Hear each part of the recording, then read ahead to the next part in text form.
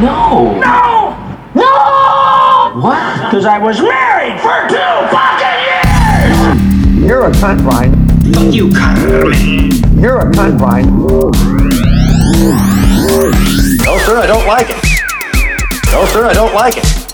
Fuck you, Carmen. You're a cunt, Brian. No, sir, I don't like it. What's up, everybody? It's episode 92 of No, Sir, I Don't Like It. I'm Carmen Morales. With me, as always, the very funny Mr. Brian Vokey. Hello. Kind of with you. Not like really with you. We're not together at all. I'm in Oklahoma, of all places. Tulsa, Oklahoma. It's funny you bring up Oklahoma. I was gonna, Were you going to morning radio me? I was going to launch into my Oklahoma bit. Is that bit about this specific part of Oklahoma? Who gives a shit? It's all one big piece of fucking turd. So, the whole town, the whole state's gonna kiss my ass. Is there a part of Oklahoma that it is like a city? I guess Oklahoma City is the biggest part of it, right? Yeah, I mean, they got a town big enough to have a terrorist attack. So that's true. That's fair. But it's like not real terrorism. It's like home terrorism. Oh, liberals will get mad at you for that one. I was being sarcastic. So it's not terrorism unless they have big Arabic noses? Is that what you're saying? No, I meant it's like domestic terrorism. The big stuff only happens in big cities. Yeah, that's what I try to do in court. Whenever I beat my wife, I'm like, it wasn't real assault. It was domestic assault. Who cares? That's why it was us on us crime. It wasn't anybody else. Us on us crime. Yeah. One time I was doing comedy close to Oklahoma. I can't remember where it was. I've never done comedy in Oklahoma, but I was close enough. This was my first time too. Oh, you know what it was? I was in Kingman, Arizona, which is where Timothy McVeigh lived before he did the Oklahoma bombing. And I was riffing on Timothy McVeigh, and I was like, the one thing about this literally got booed. I was like, the one thing I noticed the one thing about the Timothy McVeigh bombing, the Oklahoma City bombing, is that I've never met somebody from Oklahoma and been like, I'm glad you didn't die in a fucking government building that got blown up. Oh, that's so horrible. And then I started talking about how I was like, the best thing about that bombing was that there was a daycare there, which like just immediately wiped out an entire generation of Oklahomans and that were no longer able to reproduce. But it got a lot of boos. I could see why. Didn't hit hard. I absolutely. That's some of that coastal elite I get why comedy. They booed you. Yeah, that coastal elite comedy that I'm so famous for. Yeah, I wasn't talking about like race or anything like that. I was just talking about like international terrorism versus domestic terrorism, which is the way you say domestic is very funny. Why? Am I doing the sick thing where I sound Hispanic?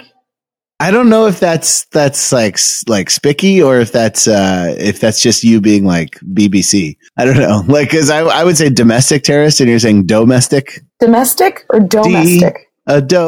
Domestic terrorism. There you go. Vokeying things up again. Yeah.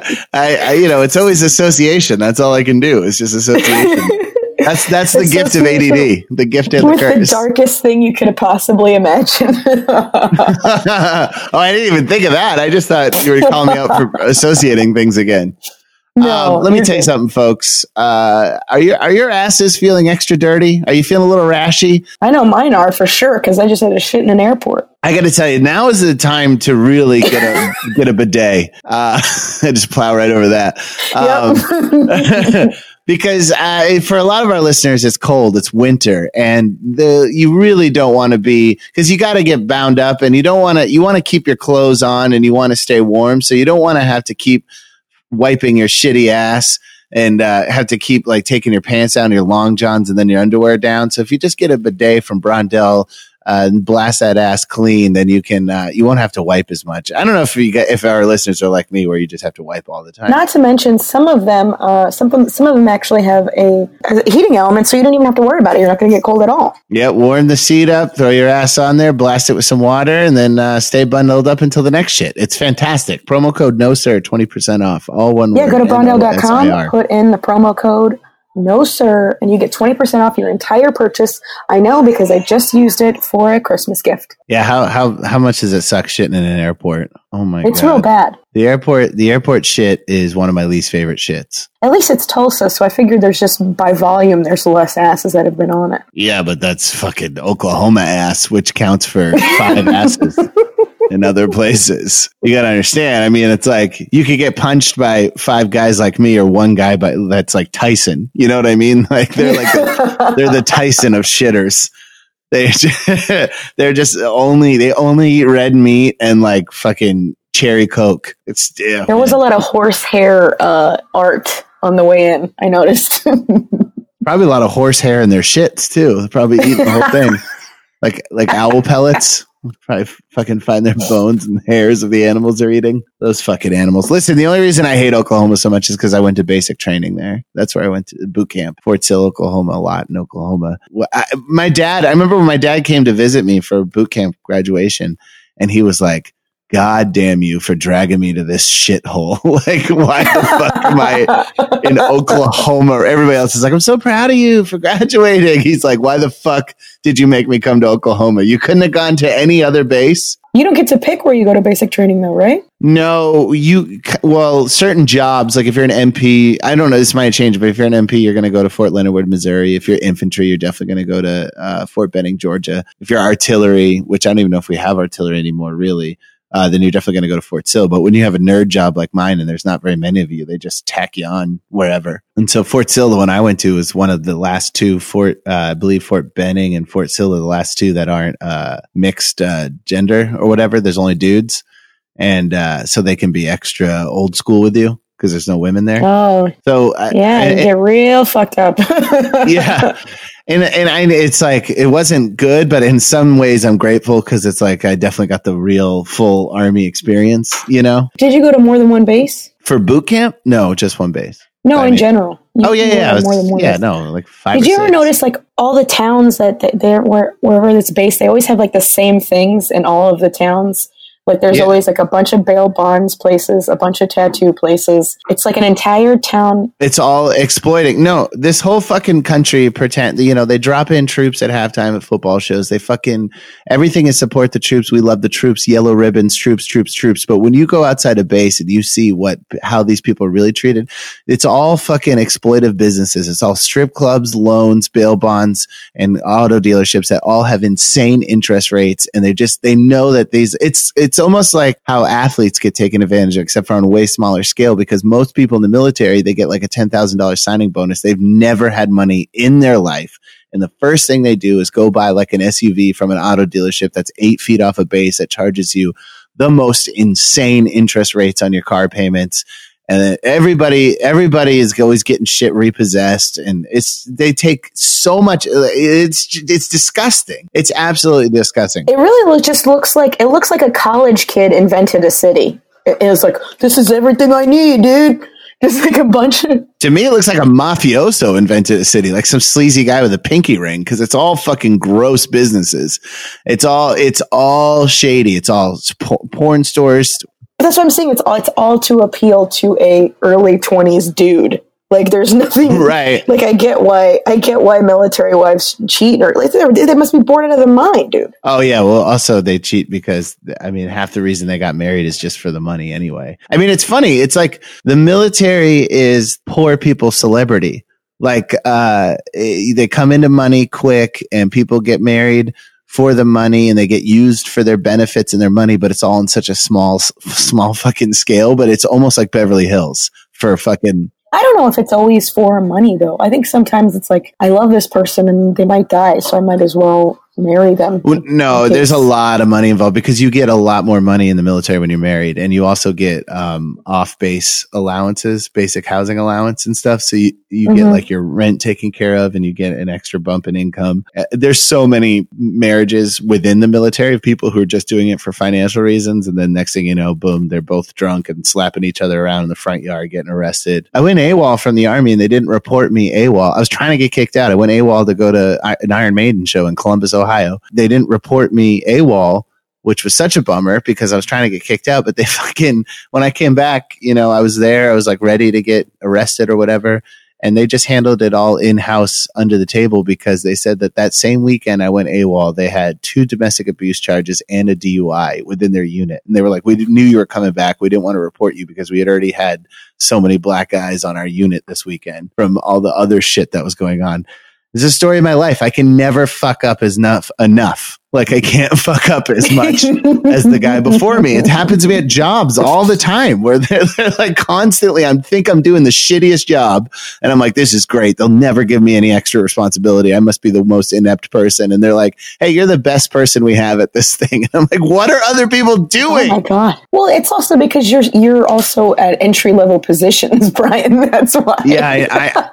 It is funny that I'm in entry level positions, but I can talk with people who own companies and stuff, because I know how to talk. Yeah. And so I think I come across sometimes, if I'm being an adult and I'm not like on a podcast or something, I think sometimes I come across as smarter than I really am because I know how to talk and I know how to read people. I think that happens on the podcast too, until they listen to what you have to say. I'm pretty sure I don't come across as smart too often on this thing. I mean, we're recording right now remote, and we have 2 tracks on Zencastr we're using. And Carmen's track is called No Sir, I Don't Like It. Mine is called Big Fuggin' Tard Fag. So not the smartest guy. Nope, not at all. Anyway, so you're in a Slut, Oklahoma, right? Yep. I was performing at a Christmas party at the Hard Rock Casino. Jesus. Last night, and it was 3 like smoke shops. It was all women that worked there, and then there was the guy that owned it. His name was John. He was like in his 70s. He had a harem, and they all loved him. He did. He straight up did, and they all loved him. It looked like a dude. He looked kind of like the guy that owned the chicken ranch. Yeah, of course. We've talked about him a few times on this podcast. Yeah, he looked like he was like that kind of guy. He was like a little bit bigger. He had a wife named Darlene that obviously ran his life. Darlene, mm-hmm. Wow. He also, so she was running his life, and then he was running like all these chicks, and there's a lot of the women that were working there for like about 17 years, 22 years, like they all worked for him forever, and they just sell like tobacco products. And then I was like, okay, so it's like, I was like, do you guys sell tobacco products, or do you sell like wink, wink, nudge, nudge tobacco products? And then he was like, well, we sell tobacco products. Yeah. But then I found out they had also been raided, and I was like, okay, well, you guys are obviously cooler than I thought you were when I said yes to this gig. You know what I mean? It's funny. You were talking about weed, but he probably thought you were talking about like fentanyl. He's like, yeah, we got wink wink shit back here. It's like fucking AK-47s, RPGs, and fucking cocaine. It's just a front for. They'll never suspect all these women selling illegal guns. That's a cool show right there, right? Like a 70-year-old Hugh Hefner type, but like in the rural Oklahoma with a harem of women who. And as an arms dealer, very trashy. That sounds like a great idea. I think we just wrote a pilot. That's Brian. actually really. Nobody steal that. We'll never write it, but nobody steal it. I'll write it. Shit. What else do I got going on?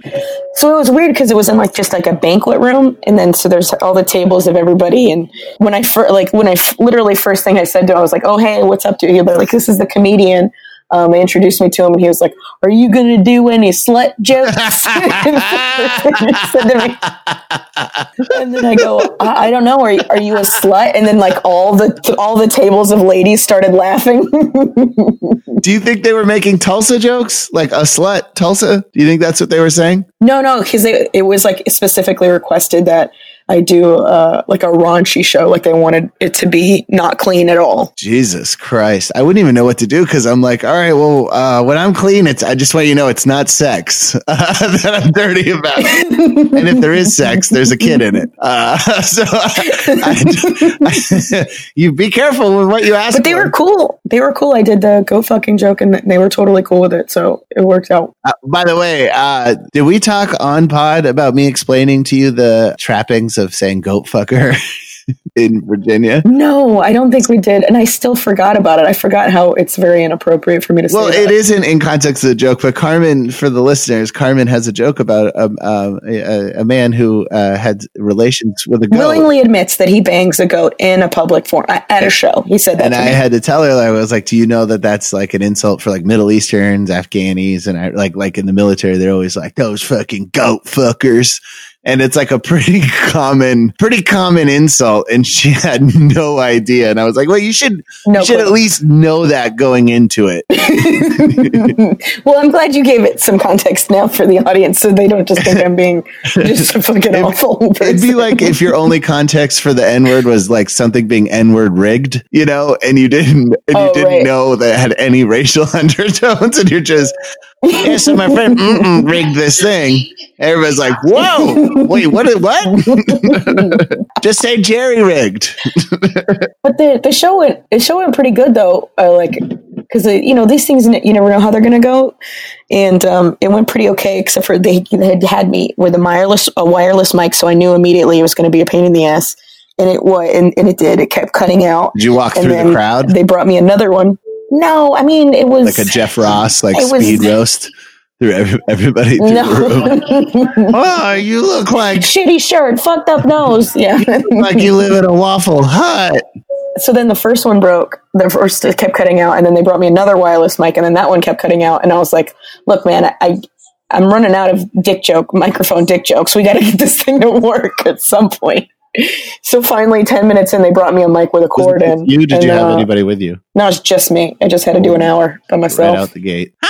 Shut up! I didn't. Hi, how are you? Make some noise. And then I talk.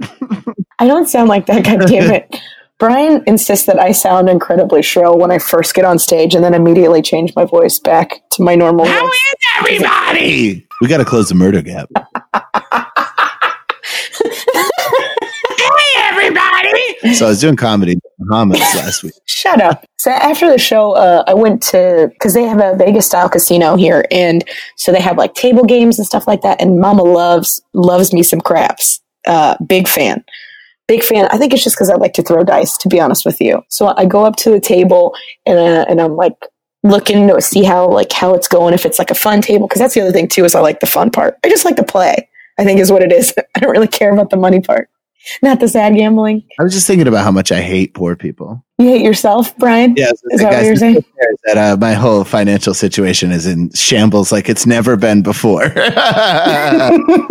so you're playing craps. Go ahead. I'm there, and it's look, it's still Tulsa, Oklahoma, so it's still like super low end as far as money goes, like a $5 minimum bet. So it's super easy to play. So I pull up to the table, and this guy standing next to me is immediately starting to, oh, hey, do you play? Blah, blah, blah, starting to chat me up. And then not even 10 minutes later, 10 to 15 minutes later, I had found out that he had stolen $385,000 from a company. He ran a money order scam. He evaded the U.S. for 7 years to avoid getting prosecuted for said crimes.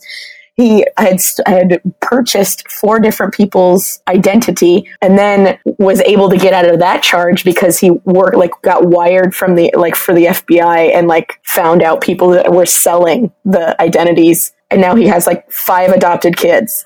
He's a fucking rat. He just loves taking other people's shit, even their kids.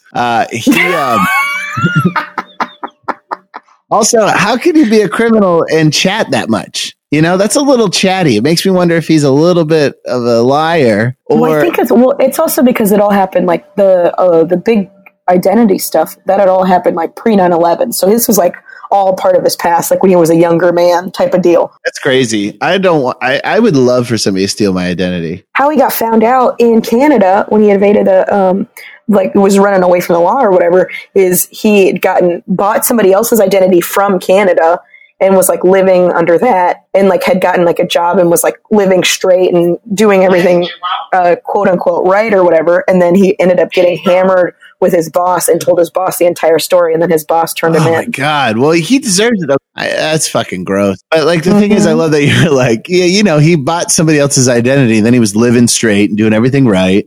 What? No, he wasn't. He was doing a complete crooked lie. I mean, under that name, you know, he wasn't dirtying that name. I would love for somebody to purchase, Because that's how purchase my identity, and they immediately get like debt collectors after them, and they get like registration suspension letters. They're like, God, this guy.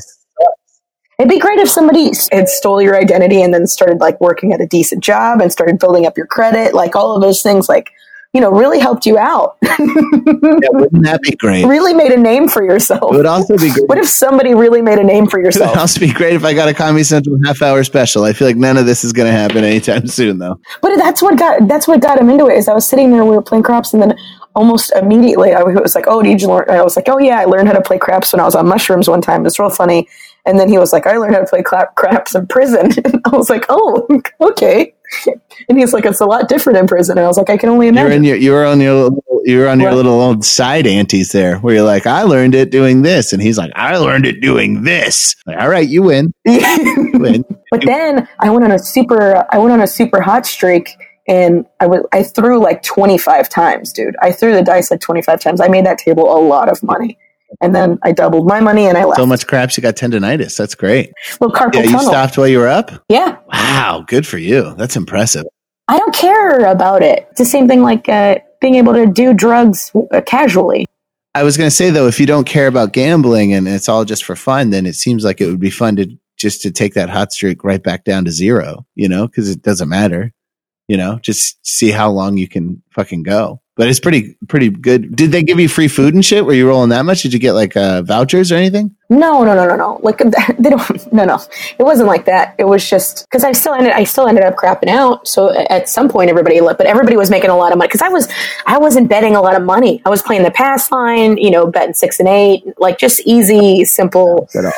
Don't pay that well. And I was throwing so good that the prison guy was like, "Oh, you can't, you need to be getting rewarded for you throwing this well." So he just started making bets for me. And then I just started collecting off of that. So it wasn't even like my money. I was making money off of his money that he was giving me. Wow. And then that was also part of the reason why I left the table, because then he started calling me his Lucky Charm and shit. And I was like, I gotta go. I gotta get out of here. Yeah, he's like, gotta go. you know, he's going to be wearing your hand around his neck like a rabbit's paw. Exactly.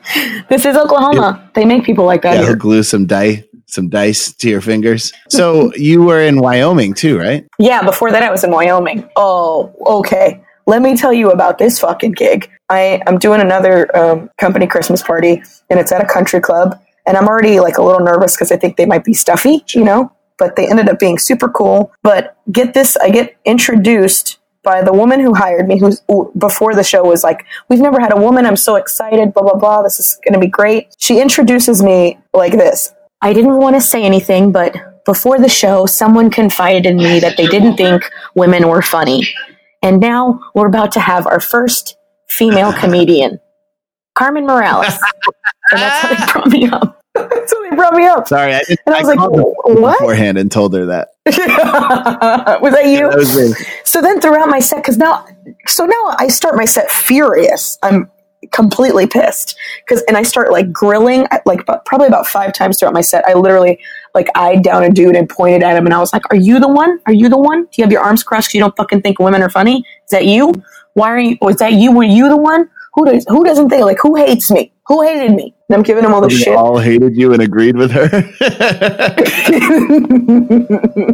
This show still went great. Everybody was still they were laughing at all of it.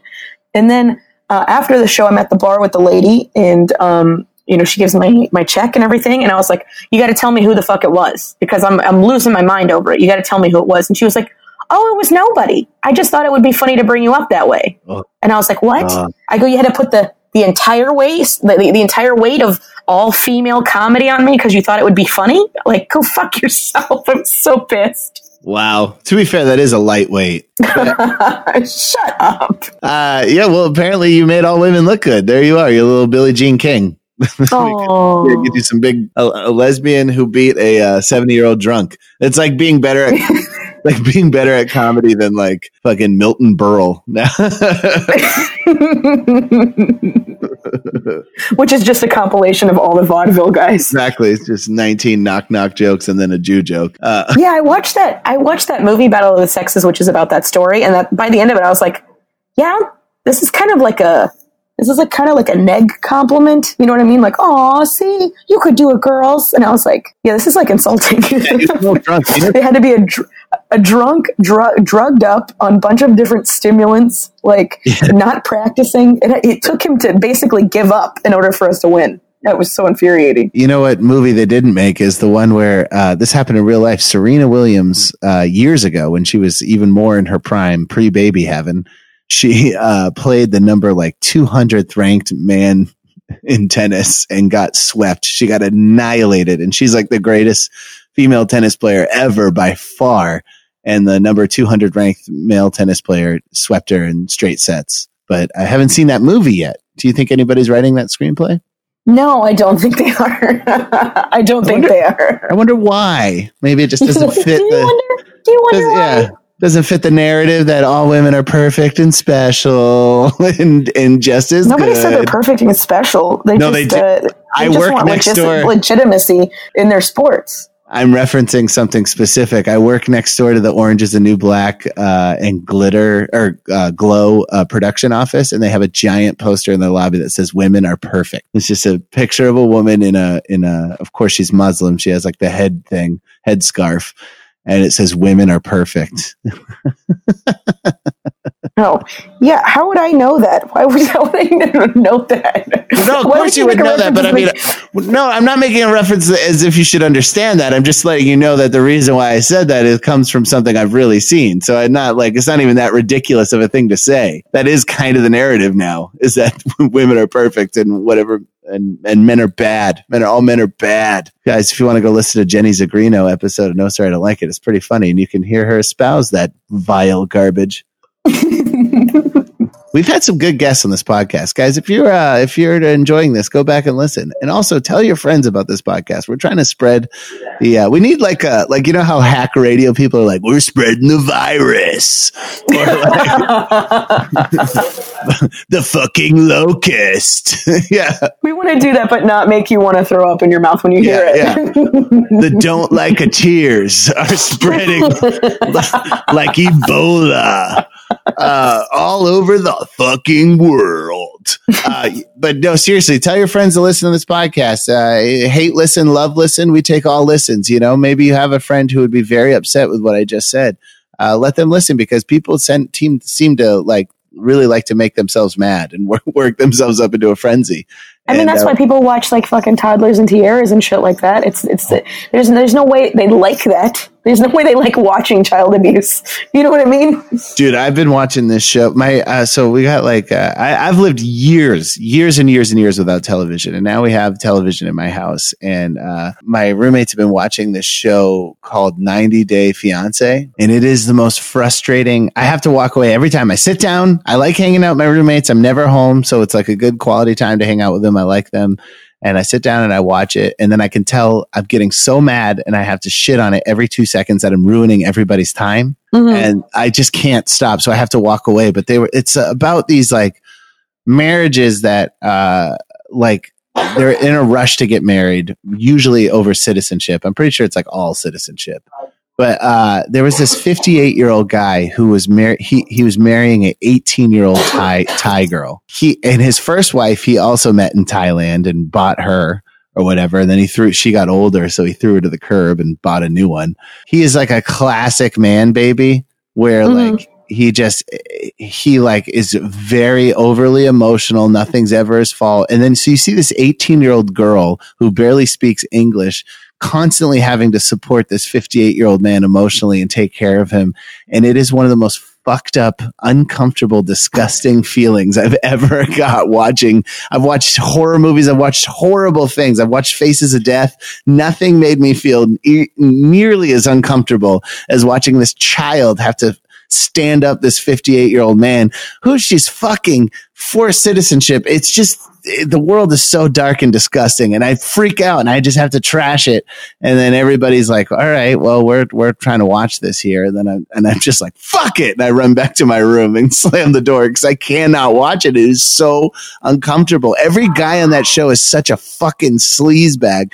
And there's all these guys who just like can't get laid on equal footing. You know what I mean? Like if they're like, they can't meet an American who has their own lives and their own self-esteem. So they have to go to these fucking countries where people are desperate and just fucking put these people in these horrible situations. And they need the guy because they're trying to get out of a situation. So they put up with all their bullshit. And they're always like these really disgusting kind of guys too, like just really flabby, pathetic, just kind of like Patton Oswalt looking guys, just like really just sad looking. And I can't handle it. And everybody, and I think the only way that show gets ratings is from people just hate watching it and being so angry. And I just don't like that energy, man. That's why I only watch sports. Yeah, it's also really gross. And like, I mean, all of those shows are just fucking nasty, man. It's just like, and that's why I don't get people watch it. They like it for some reason. There's this one bride on there who's from Bradenton, Florida, which is where my dad lives. And she is marrying this, I think he's Moroccan. He's definitely from a Muslim country. She's like this big, fat, blonde, white Floridian. And she goes over to Morocco and she refuses to understand the cultures and the norms of a Muslim country. So she's like hanging all over him. And he's like, we're not married. You can't kiss me in public. It's like going to get us thrown in jail. Like, stop. And she's like, when you say that, it makes me think you don't love me. Oh my God. And then, and this is the most American thing I've ever heard, where she's like this big slob. And he's looking at her and he goes, I just want you to eat vegetables and be healthy. And then they play dramatic music and she turns and looks at him and goes, you never told me that. And I was like, only in America is it an insult to be like, I want the woman I love to eat vegetables and be healthy. And they're like, that's fucked up. That's fat shaming. You are fat shaming her.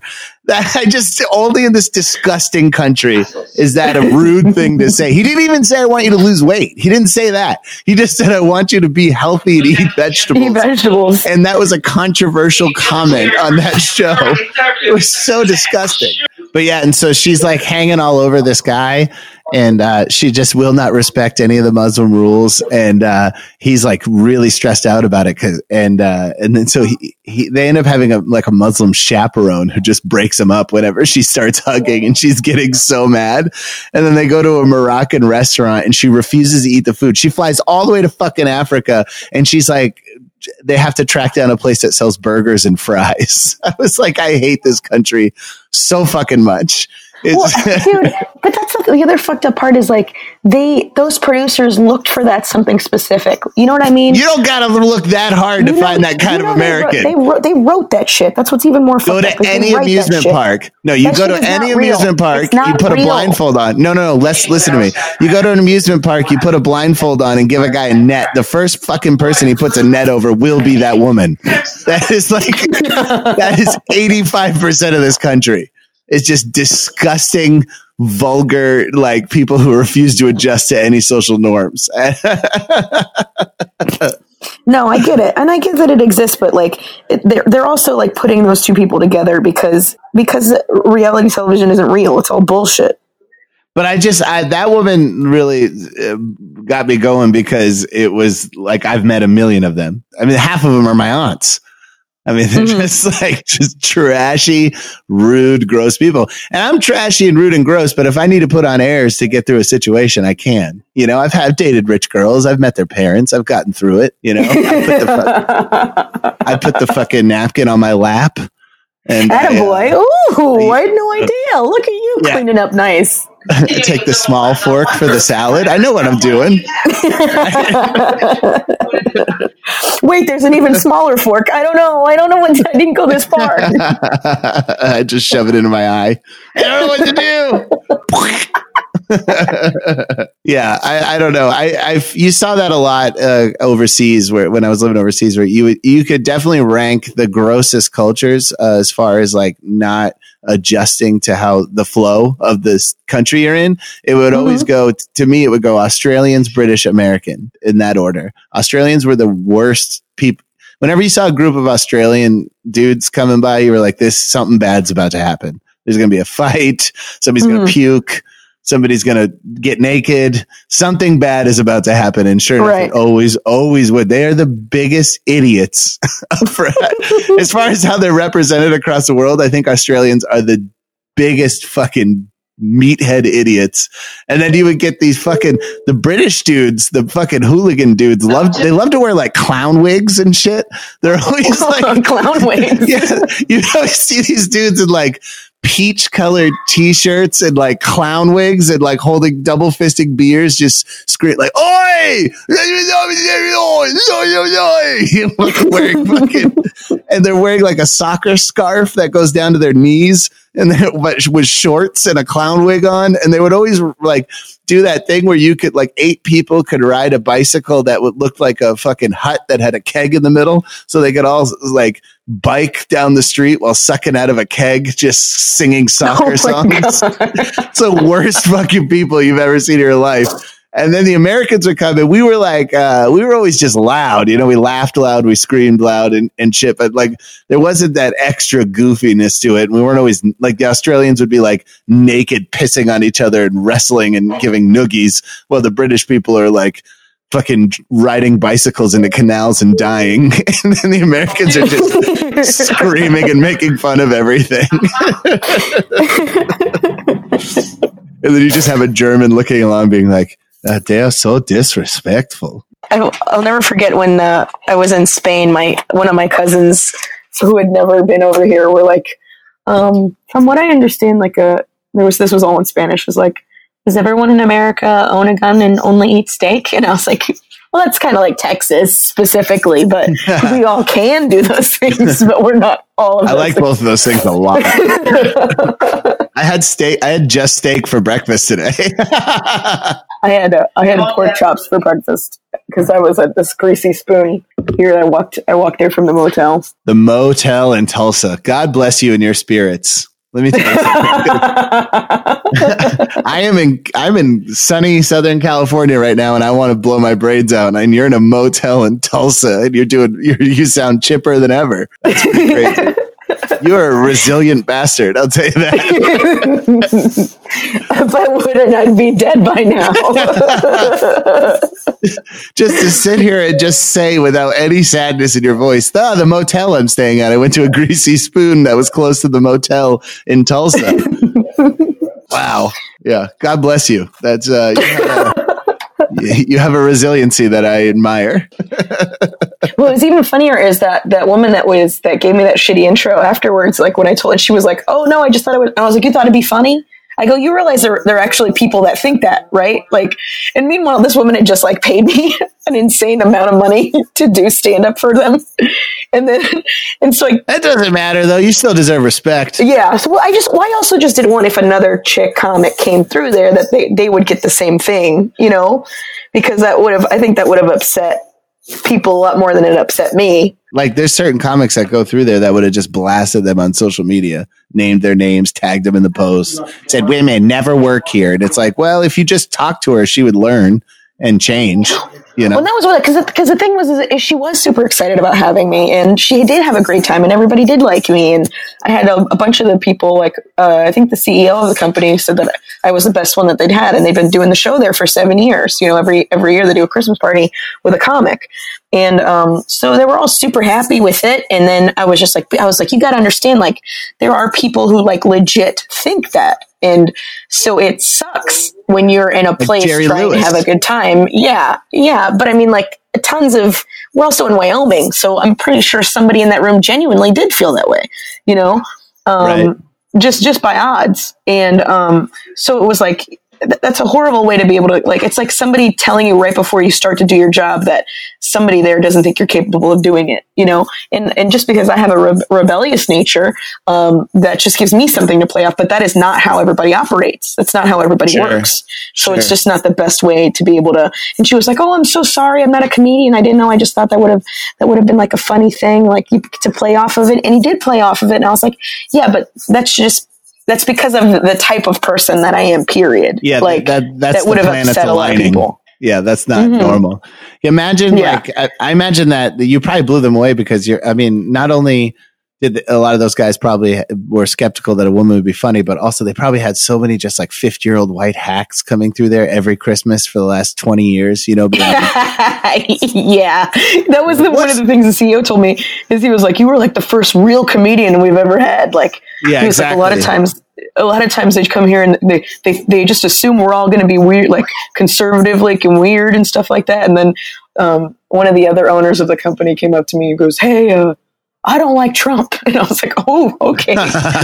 Thanks for telling me, sir." Yeah, the guy before was just like, when people write LOL, are they really laughing out loud? I mean, are we really laughing out loud? Jesus Christ. Yeah, I'm sure they've been brutalized for the last 20 years with just garbage. It's funny thinking about pushback though. Both you and I both thrive when we have something to push back against on stage. That's like something we have in common, I think. Mm-hmm. And but imagine what it'd be like once you get to the point where you have a fan base in a theater and everybody's there to see you and they just like you, and you're like, and there's no resistance. I think that's when I'll start posting my comedy online. Well, I have tons of hate from the world to push back on. That's right. You just start reading YouTube comments. I still think that's why some people read them. Like there's no reason. And this guy's a fag. Yeah. And you're like, well, you know what? Fucking N-word Jim or whatever his fucking handle is. Yeah. Yeah, you gotta go. I mean, there's no end of. I mean, of course, there's. I mean, we live in such a fucking negative, disgusting, trolling society, so there's no end to the hate. But I mean, it just means in the room, the intro will be okay, the reception will be warm, and the venue will be nice. And you're like, well, what the fuck do I do with that? Where do I go from there?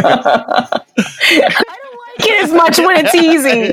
Yeah. Maybe that's the other thing that scares me about like that whole fear of failure and success is the other thing that scares me is that like I'm going to get to a point where I'm comfortable and then like because so many things are based on things that like I don't like societally that like it's that I'm going to have everything I've ever wanted and then I'm going to be boring.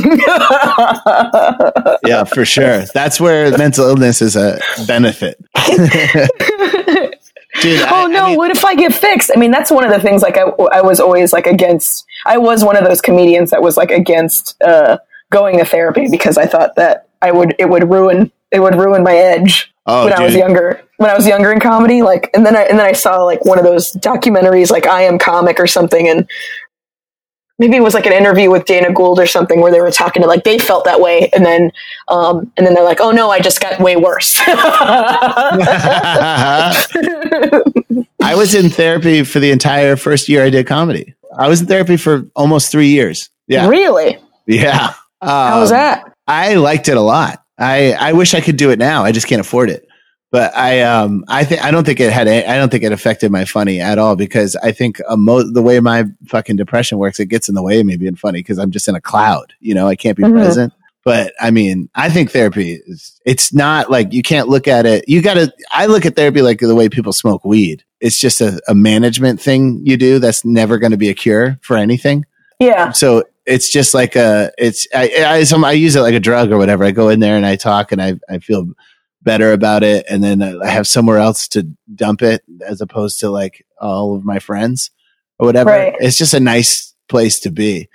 Cause like, you know, with friends and the therapists, they don't try to fix you. Cause it's like, I could tell any one of my friends, yourself included, where I'm like, hey, I feel like blowing my brains out right now. And you're like, well, okay, why? And here's how we fix it. And it's like, well, with therapy, they don't do that where they're just like, you just talk about it. You know what I mean? And I think that's like a nice thing to have, but it is really hard to not try to make your therapist laugh. That is like a real thing. That is a problem because you have to figure out how to not perform in there, which is like really tough. You're talking to somebody. It's just like doing a podcast or doing stand-up comedy. You're running the show, you're talking, and you want to entertain the person. You start feeling bad for them. You think, oh my God, they got to listen to people talk all the time. Let me give them something good. And then if the therapist is good, they'll be like, all right, cut the shit. This isn't what you're here for. You're not here to entertain me. Yeah, I've I guess I've never done it long enough where I thought about it. I don't know. I like it. I like it a lot. It didn't help anything, but it I don't think. I mean, it made me feel better though. Let's do the gripe of the week. It's the gripe of the week. It's the gripe of the week. Andy Fisher's gripe of the week is when there's one cashier open at the grocery store and I've been waiting in line for 10 minutes, so I'm up next. But the lady in front of me has a huge pile of stuff. But then another cashier opens up and I'm blocked by the racks of the gum and magazines and all that stuff. And the assholes behind me move over to the other line and get checked out before I do, even though I was there first. That's not even what bothers me the most. Hold on, he's not even done. This guy's he's really gripey about this. What bothers me is that there isn't just a single queue system like taking a number at the deli so that we can avoid this crap to begin with. I mean, we live in a society. I shouldn't have to rely on people not being self-serving me first pieces of crap just to have some fairness and efficiency in my life. Implement a take a number system everywhere. What are you, German? The hell's wrong with you? Also, the fucking world is brutal and violent and chaos reigns over everything. So, like, why are you sitting there looking for fairness in your life? You must constantly feel screwed over because you are looking for justice and fairness in a world that is violent and rude. Like, what who cares? Yeah, you know what I'm saying, really, is I do that. I cut people off all the time when a new register opens. I get in there and I get out. You know what? And I get home and I'm eating my Nutella while you're still sitting there in line, and maybe it's not fair, but you know, this is a business, you know, getting groceries is a business. You got to climb the top of the mountain. You got to get out of there. Okay. But also it's also like, if you only have a few items, then you can go to the express lane, which is the lane that is for only a few items in general. Yeah, it's not open. It's not open. There's one line open, and then they open another one by surprise. Yeah. But then they also have, a lot of them have the self-checkout lanes. So that's not even, you don't even need a person to be open. Those are just open on their own. Yeah, I mean it's the same when people jockey for position when an ambulance or a fire truck goes by and they use that to get by other people. Not saying I do that, but I do that. When I'm in a rush, not all the time, but if I'm in a rush and an ambulance happens to go by, I'm gonna be the first one behind that fucking ambulance. I mean, I'm not chasing them. I'm not like speeding alongside them or anything, you know. Yeah. But sometimes it just takes people a long time to get their shit together, you know. Listen, if you sit there and you watch the world pass you by because you're looking for fairness, you're going to end up last in everything. And I believe it was Ricky Bobby's father who said, if you're not first, you're last. Am I right? I'll take a lesson from him. What's funny is this specific thing happened to me when I was at the dollar store the other day. It was like a person in front of me had like a ton of shit and like the cashier was moving really slow. And then they opened the thing, but I couldn't get over. But I also didn't lose my shit over it. It's also like, I still got my shit done. I think one or two people left afterwards, but it's because of a capitalistic society that Brian so eloquently rambled on about that this feeling of unfairness even exists. Like, if you didn't care about being first, this wouldn't be bothering you. Yeah, you mean if you were just like a little socialist cog that just felt like you were a larger one cell in a larger organism as opposed to an entity unto yourself? Yeah, if you were a member of society, the society that he keeps talking about, if you're a member of society, it shouldn't bother you that some person went into the line next to you. So as my drill sergeant said to me when I was doing my Mick Jagger impression, somebody thinks he's an individual. Yeah, and you did, and you thrive on that. You thrive on being an individual, or else you wouldn't be pursuing a career in being an individual and priding yourself on it. Nobody's really like me. You know what I mean? Don't start. I'm so fucking unusual.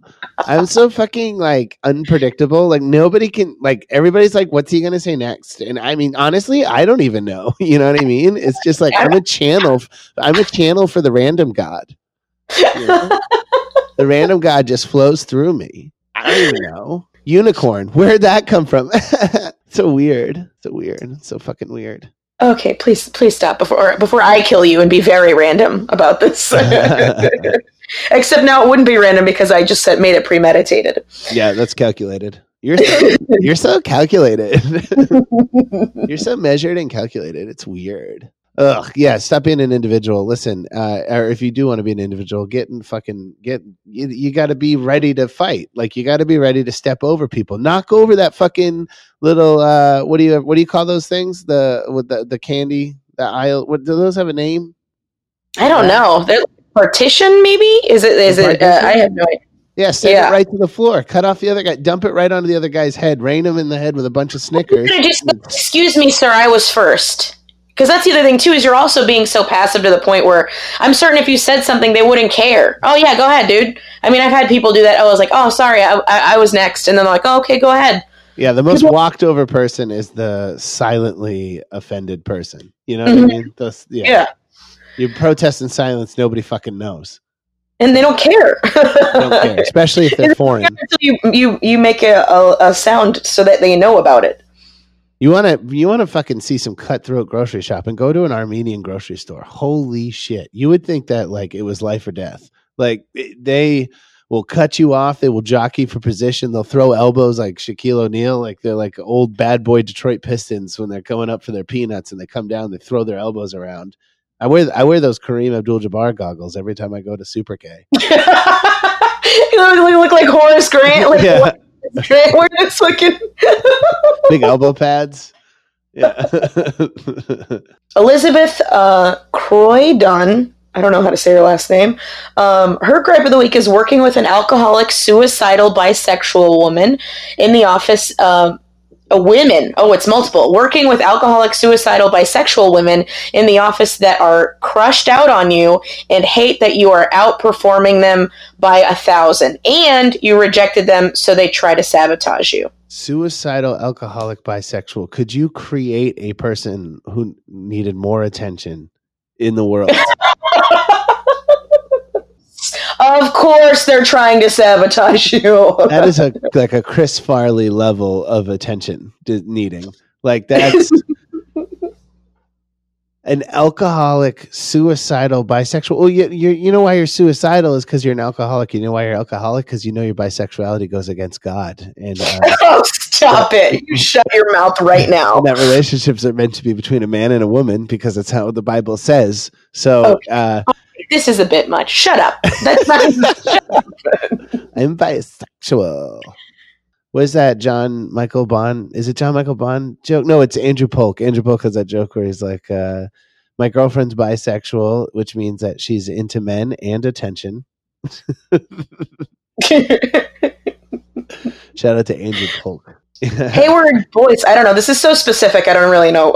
I don't think that's, I mean, well, the suicidal, alcoholic, bisexual clad of women is specific. You don't think that's like there's not packs of them everywhere just roaming the streets? I don't think, first of all, they're human beings. Stop referring to them as packs. And second of all, do you think women with like that cut themselves ever like tattoo like a little picket fence in between all the scars? I think that'd be such a cute way to like group them all up and turn it into art. You know what I mean? I do know for a fact, I know people who have tattoos where they cut themselves for the exact reason of hiding the cuts.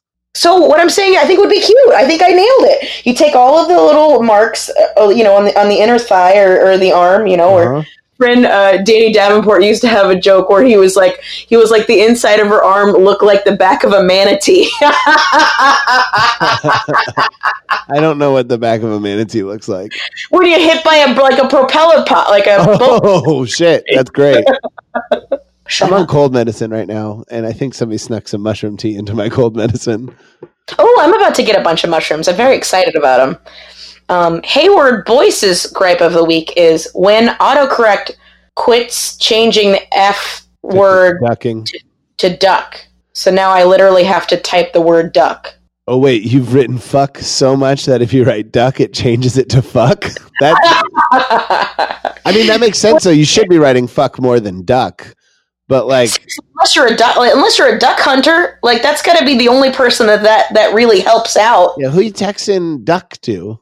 Like, because if you need somebody to duck, you need to yell it, not text it. Yeah. It's not going to get there quick enough. I was just going to say, if somebody threw something, I don't think texting them duck's going to help. That's how bad our social interaction is going to get to with our next generation, where if like something's flying at somebody's head, they're just going to text them real quick, duck, because they'll be too awkward to talk to them. They'll be too uncomfortable to yell duck.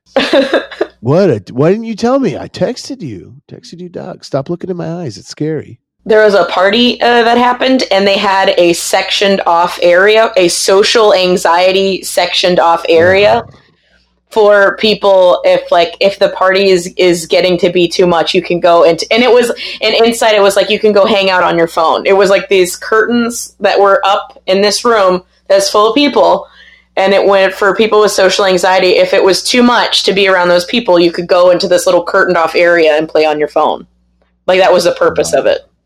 They should. Yeah. They should just fucking let the gas loose in that room.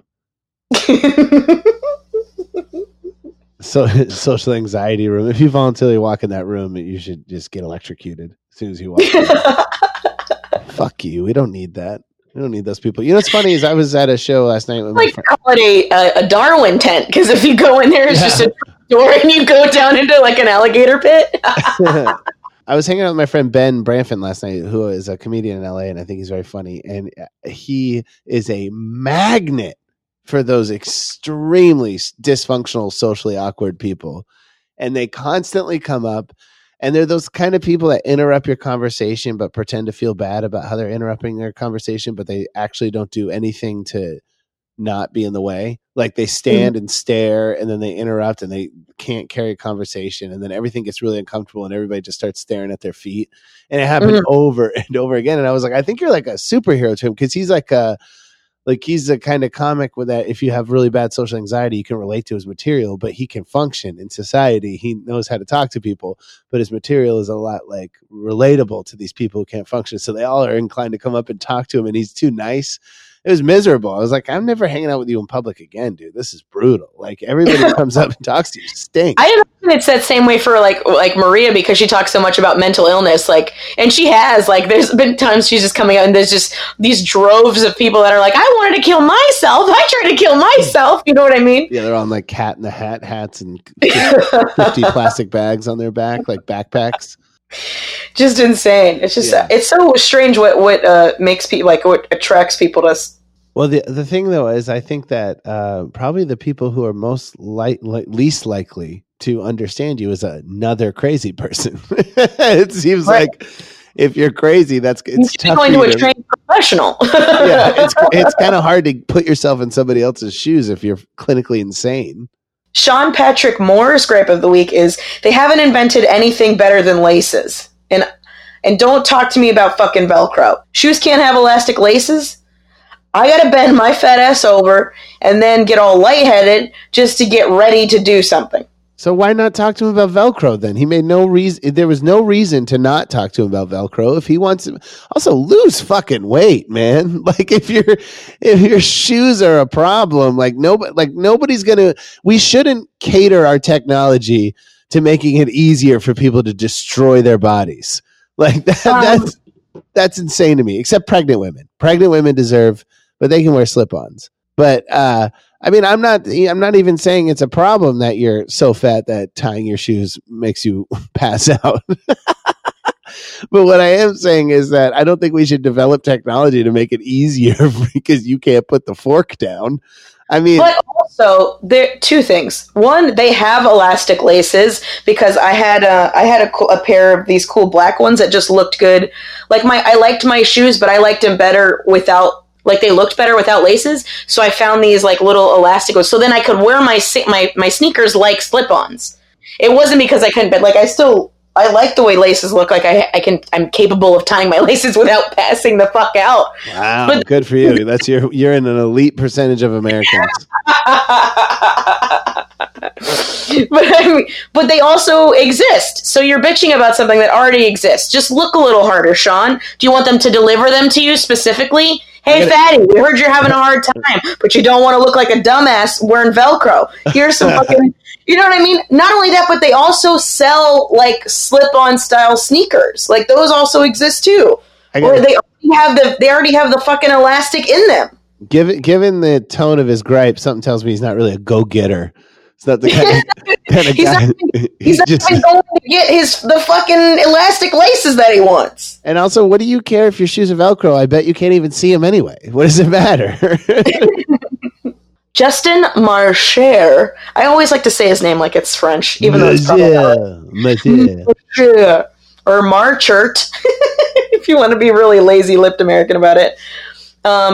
Christmas, his gripe of the week is Christmas gift bags. Wrapping paper is so much more fun than gift bags. I'm not gonna lie, I'm kind of on his side about this. I do love, because it's so fun to be destructive in not a destructive way. Like, you're supposed to rip the paper open, you know? Just like shoving your fucking mitten and grabbing your gift out. Here it is. This is what I got. Instead, you can fucking, you know, and then for some reason, people get mad if you rip open a gift bag. Well, yeah, no shit, because that's not how a bag works, you animal. So it's much, and I get it. It takes a little bit more effort to wrap a thing in paper and put tape on it. I get that. But that's still also using less paper than you would have for a bag, because it's thicker paper, but then again, you could also reuse it. So I don't even know if it's more economically sound or environmentally sound. Both things are wasteful. You should just hand them the thing. If we're really talking about or wrapping it in a T-shirt. My aunt always used to wrap gifts in. Rip the shirt like Hulk Hogan to get into the present.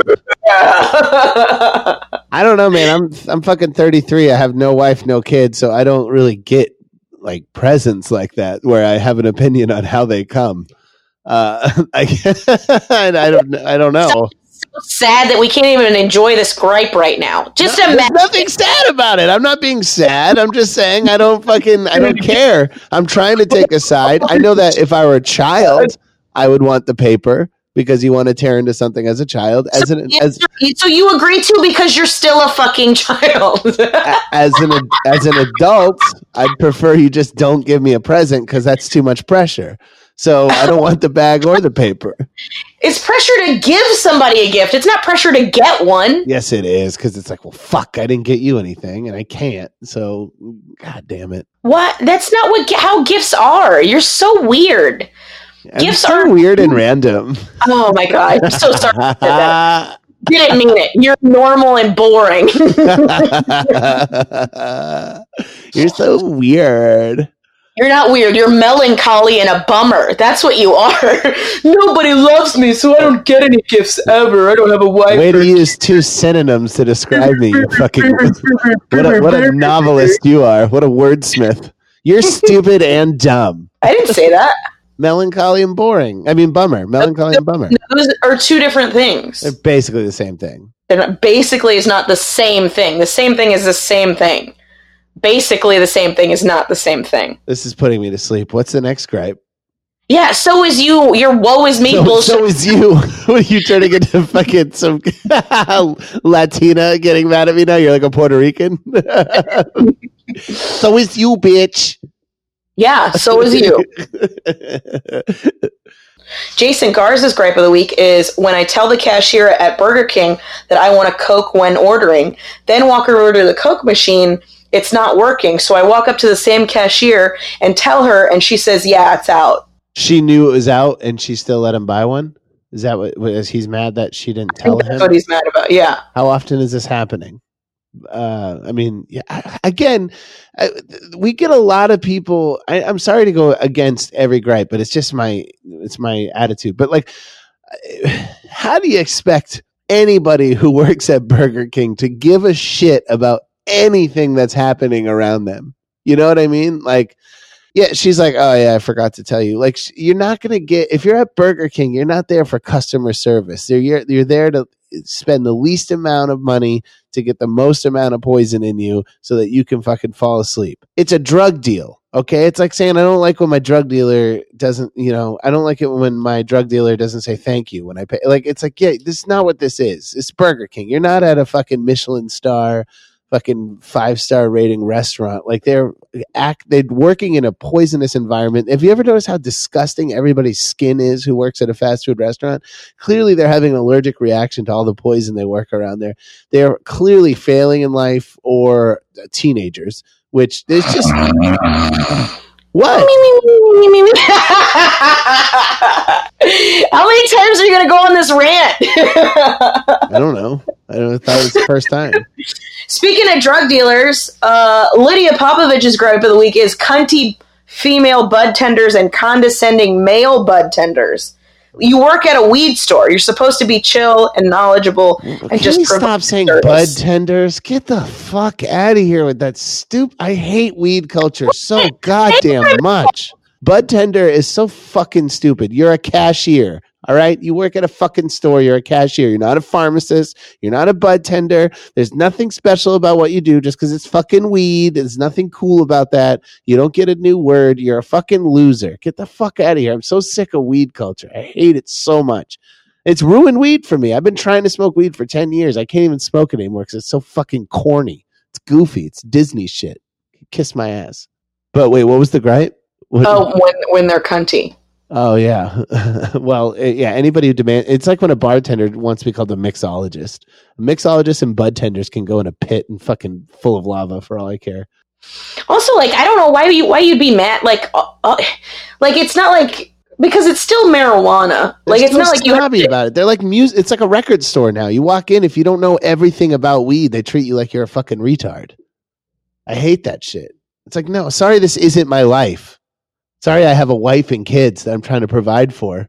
Hey, you just said you don't have a wife. I'm in a new character now. He just happens to sound very similar to me. Switch up the voices a little bit, man. I can't keep track.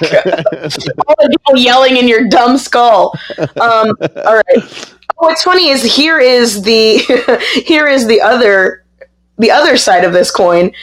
Devin Sheffield's gripe of the week is, I'm guessing he works at a weed store, because he says customers in the weed store that think they know everything and tell you how good they smoke and how knowledgeable they are, and then they just buy a pre-roll, which is just like house dirt weed that they just sell. That's like $5. Sure, yeah, that's annoying too. Anybody trying to be an expert about anything is annoying. Like I don't like to talk about music in that way anymore either, because I just it's so fucking boring. I could be. It's so funny you specifically like were annoyed by the people at record stores because you were that guy.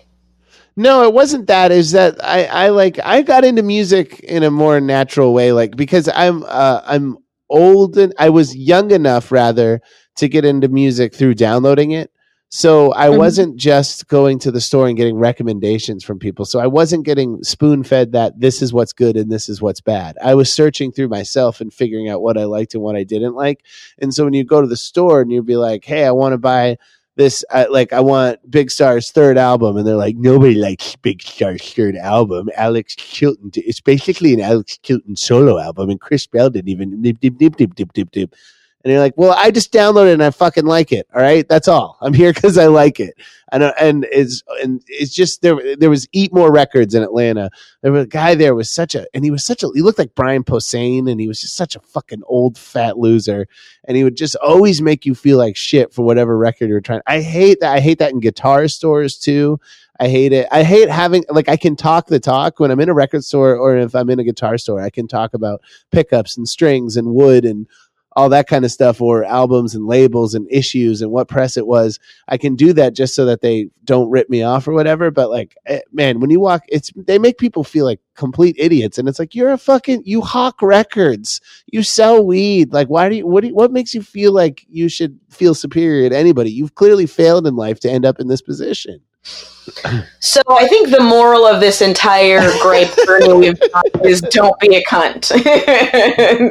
Yeah, but do be a cunt if it gets you out of the grocery store quicker. Oh, okay. Julia Noron, her grape of the week is she says this is probably a super common gripe, but topical. But it's greeting cards with glitter. A glittery greeting card should not be something you send to somebody that you care about or that you love. Grandma, I'm looking at you. It should be something that you give to your nemesis, an ominous threat that will sparkle and endure forever. This is a gripe I can get behind. This makes sense. It's a problem that happens all the time. My friend Corinne used to say that glitter was the herpes of the craft world because you can never fucking get rid of it, and you never wanted it to begin with. Exactly. Somebody gave it to you. As a former preschool teacher, I still have glitter in my ass. Wait, why do you have it in your ass? Because you're sitting in these fucking glitter chairs all the time. Yeah, no, glitter is the worst fucking thing that's ever happened, and sending somebody a card with glitter on it is worse than the Unabomber. It's so fucking annoying. I agree 100%. That is my. You're saying you'd prefer anthrax to glitter? Yeah, because I think like either you. It was going to take you that long to decide. Because I seriously think I do. Because either you die or you survive, and then it's over. But with glitter, you survive, but it's forever. It's like in the 80s. Would you rather get AIDS or no? I'd rather get herpes. I think than AIDS in the 80s. Yeah, in the 80s. I mean, now it's 50-50, but in the 80s. I don't even think it's 50-50. I think it's just chill. I think AIDS is totally chill now. Is it super duper chill? It's super duper chill. No biggie. No biggie. Yeah, the doctor, now when you get your AIDS results, it says HIV positive NBD. Yeah, just take this medicine. You'll be chill. I just don't even know how as far, because since crafts have and will always be a thing as far as women are concerned, like, why can't we figure out a way to make glitter that actually falls off? Like, why haven't we evolved the glitter game at all? You know?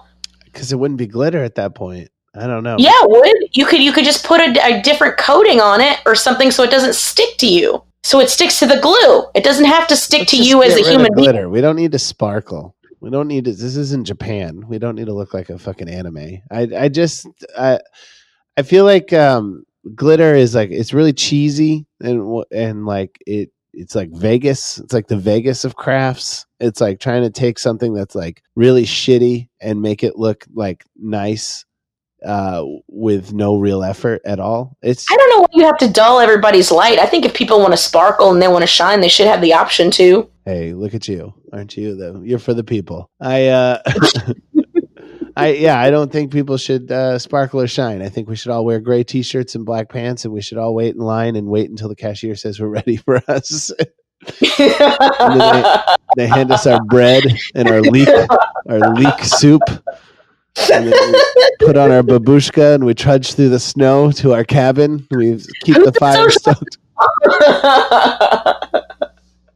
Glitter is what keeps us from being that shitty ass Russian socialist society that you're talking about. Yeah, glitter is the fucking, that is the litter of capitalism. It's disgusting. Too much. You know what? I'm sick of individuality. I am. I'm no longer an individual. Now I'm going to start dressing like a fascist. I like what you like.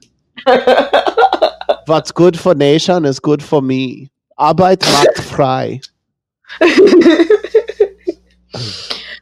I know I'm arguing with you just for the sake of arguing with you, but yeah, I hate that shit. Like, she's especially because like she's getting a fucking card mail, fucking makeup and shit, and it's like, why? Why would you want glitter on your face when you already know how hard it is to get off? Why would you want to purposely put it on there?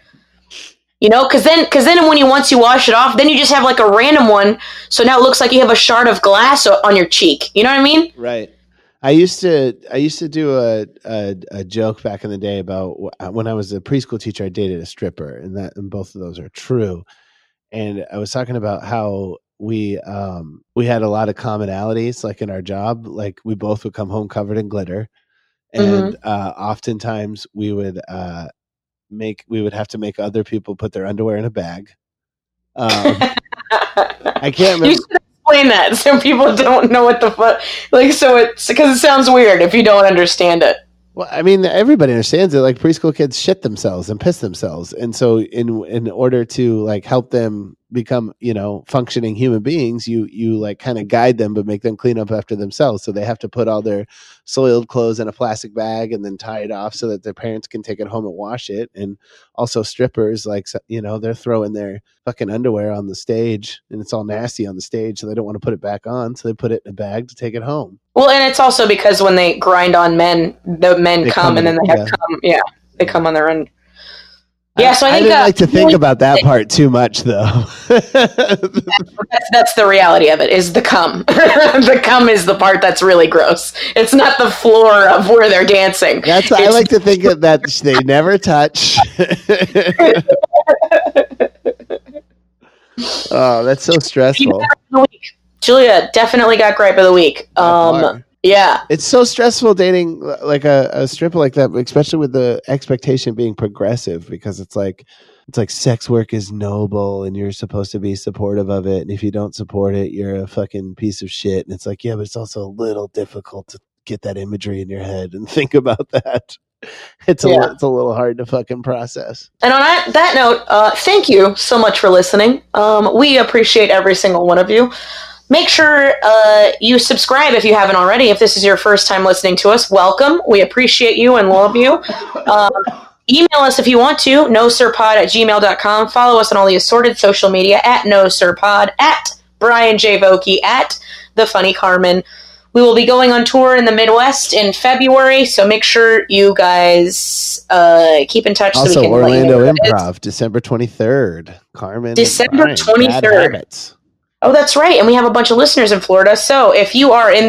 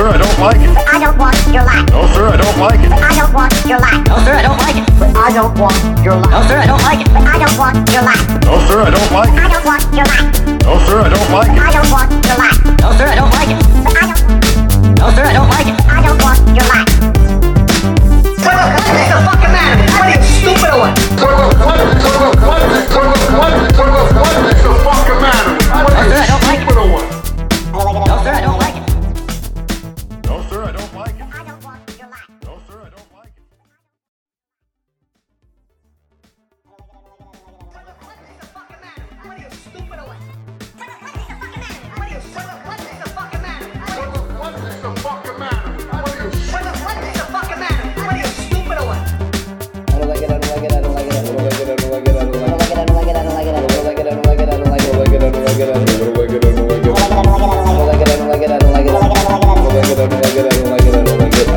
sir, I don't like it. I don't want your life. No, sir, I don't like it. I don't want your life. No, sir, I don't like it. I don't want your life. No, sir, I don't like it. I don't want your life.